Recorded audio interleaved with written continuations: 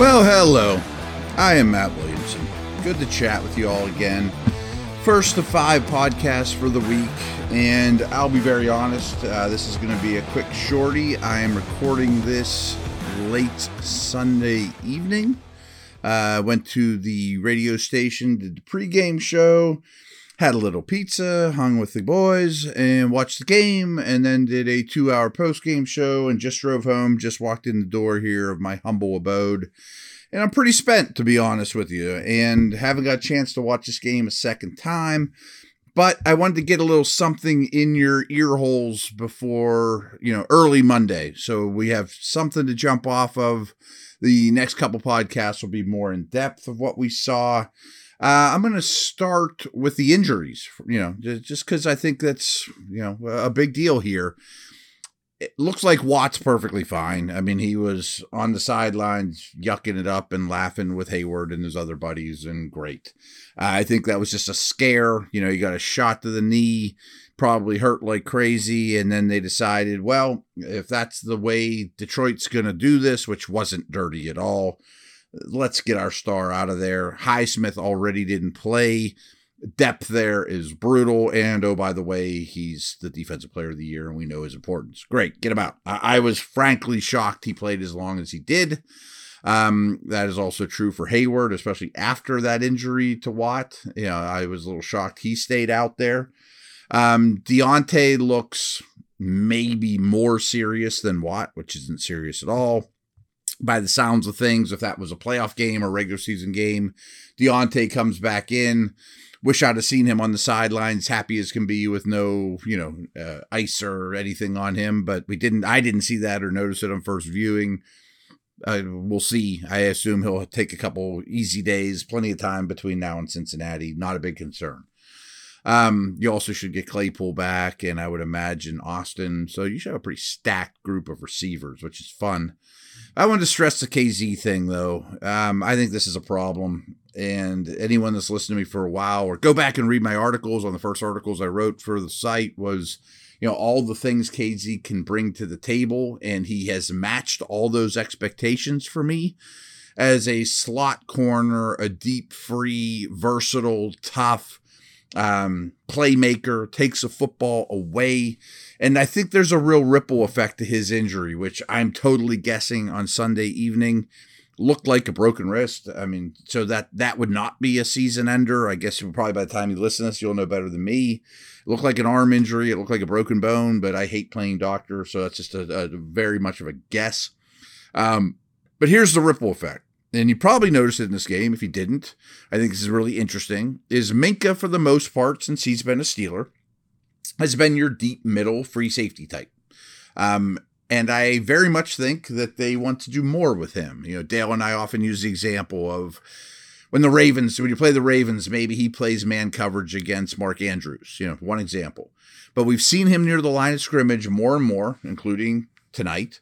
And because KZ's there, they have not had a real free safety during the Minkah era. Well, now they do, so they can expand what Minkah brings to the table, which is dramatic. In his days in Alabama, one of his greatest calling cards was his versatility and his intelligence and ability to do a lot of different things, including playing corner and in linebacker level. So I think that puts that on hold a big way because they don't have a free safety they trust, and those guys don't grow on trees to play the Minkah role. The other thing is, and I've talked about this a lot, is I very much expect more big nickel, 3 safety packages. Maybe that's with your front 5 and Bush off the field. I'm sure a lot of you guys would like that. Or Bush and Jack are still out there and Alulu's off the field. But either way, I think against base or even 11 personnel or 12 personnel with a really athletic tight end, you can do a lot of things with a big nickel 3 safety package. Well, now they don't have 3 safeties worth putting out there. So we'll start with start and stop there with the injuries, but the KZ one is problematic. Just a couple little notes I want to buzz through here. We saw I mentioned Highsmith was out. Rashid started at the right outside linebacker, right edge spot.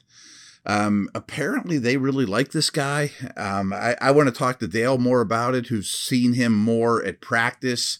since Latrobe. He barely was there in Latrobe, so I don't have a real good feel for him. But I think they have a liking for Rashid, so that's just noteworthy. I still think edge is a position they need to go try to find somebody else, but I'm at least open to the idea that they think they made a stole one away there. We'll see. I like that they came out early in 13 personnel with 3 tight ends on the field on offense and put Hayward at the fullback position. Interesting.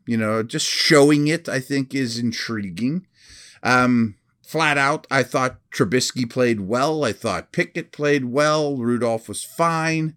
I think Pickett has gotten to the point now where he is elevating those around him, which is extremely intriguing to me and very impressive at this stage of his career. He's not the one swimming. He's the one helping the swimmers to shore, and making their lives easier. That's a massive compliment. Trubisky's the starter, folks, and I have nothing bad to say about Trubisky. He made some plays here too. The drive that started on the Steelers' own 7, we got to see a true 2-minute drill, and he excelled in that situation. That was great. I mentioned Bush earlier. I just have a few things highlighted from my notes I'm throwing out here just to give you guys something. Again, this is not a total recap, or if I miss something, I'll get around to it eventually. Don't worry. Their linebacker rotation, I need to study more. I couldn't quite get a grasp. Was Bush the dime backer? Because he was a couple times as the only linebacker on the field. Spillane played with Jack a fair amount in nickel and base, but so did Bush. I don't exactly quite know Sunday night on one viewing how that linebacker rotation was being used, what they were trying to do. Deep down, I just think Spillane's not good enough, so it really doesn't matter. I do think that Robinson is super interesting at that linebacker spot, but not yet. Trust me, people close to the team, and I'm sure he's learning, don't get me wrong. Just think he's a year away in terms of recognition, but he's really interesting. I'm very glad they drafted him. He has athletic ability, he has pop, and he makes splash plays. I don't know how many times I've said the word splash plays in a negative way around Bush on this podcast already, but Robinson makes splash plays, including special team plays. So he's a keeper. He's intriguing. I mean, I can't say the same about Buddy Johnson and some of the others. What else we got here? A lot of penalties in this game. Both sides. I mean, they both had 6 penalties in the first half. There was definitely some sloppiness on both sides of the ball. Made me long for regular season football, to be honest, but oh well. Cam Hayward, as well as Leal, swatting footballs at the line of scrimmage. Cam's remarkably good at that already and clearly has worked on it, however you do that. I have this little pet theory that TJ told JJ to go talk to Cam. JJ's the best SWAT guy I've ever seen, JJ Watt. And I have no clue if there's any truth to that or not. But now that Hayward's doing it so well, as role models often do, it rubs off on other D linemen, and these guys are swatting passes consistently. If you could swat 2 passes a game, let alone I think they had 4 in this game, that turns into, tip balls, interceptions. The ball goes straight up in the air and somebody grabs it. It breaks up drives. I mean, that's a remarkably impressive or important aspect for it.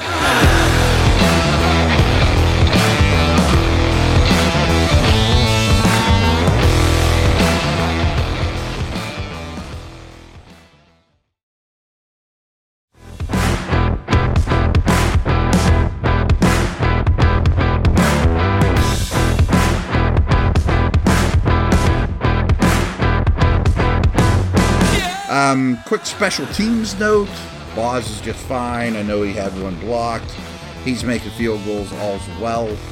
I probably would have went for it, especially on that 4th and 5 after Boz had, nailed a couple field goals already. Like, do we really need to trot the field goal team out again in a preseason game? Could we get better going for it there and stress the quarterback and offense in a 4th and 5 situation as if the game is on the line? But I'm nitpicking on a Tomlin decision there. Not a big deal. I thought Harvin punted really well. It looked like, I didn't sit there with my stopwatch, but it looked like he had some very good hang time. Not surprising to me at all. Back shoulder throws is a theme here as well. Trubisky throws a great one to Pickens. The fact that Pickett is throwing back shoulder throws and looks like he's very comfortable and very good at them already is ahead of the curve. So I think that is something that takes a lot of timing for Mitch as well. He's a new guy here too, and that takes a lot of rapport, that trust your receiver to know to break back on a back shoulder throw. Here's something I think is interesting. At the half, I love that in preseason games, I like to pull up the box score at the half, because looking at the box score for the entire game is worthless. The Lions were gashing them in the fourth quarter. None of those guys are going to even be football players. I mean, they had bottom of the barrel defensive players on the field. I'm not going to skew the numbers because of that. But at the half, the Steelers held the Lions to 3.6 yards per play, which is extremely low, which would have been like the lowest in the league last year, to give you some example. 3.6 yards per play for the Lions in the first half. Steelers offense averaged 6.1 yards per play, which would have been basically tops in the league last year. So that's a massive discrepancy. The rest of the stats were very similar. Number of plays run, time of possession, those type of thing. Team stats were similar, except for yards per play. So I thought that was important. What else do I got here? I think that's really it, to be honest with you. Oh, I hate to bring this up, and it just dawned on me, though. I think it was one of the national folks were interviewing Najee Harris super late in the game, and I thought to myself, I wonder if Najee knows that Brian Robinson, the running back for Washington, who was in the midst of taking over the starter job for the Commanders, was shot several times apparently in what was a carjacking.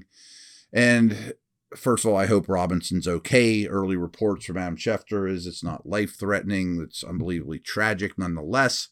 But I was just sitting there looking at Najee going, these guys were teammates. Robinson was his backup at Bama. And I knew that at that point that Robinson had gone through this. Did Najee know whenever he was being interviewed, or did he find out when he went into the locker room? I'm just tying it into the Steelers, and I just wanted to throw that out there. But more importantly, I hope Robinson's okay, and whether he plays again or not, or gets back on the field soon or not, that's not important. But I just wanted to throw that out there because I was concerned about it. And that's a wrap. Again, I am going to be done for the day here Sunday evening. I'm happy to be done. I'll get back at it heavy tomorrow. Lots to do. And over and out. Take care.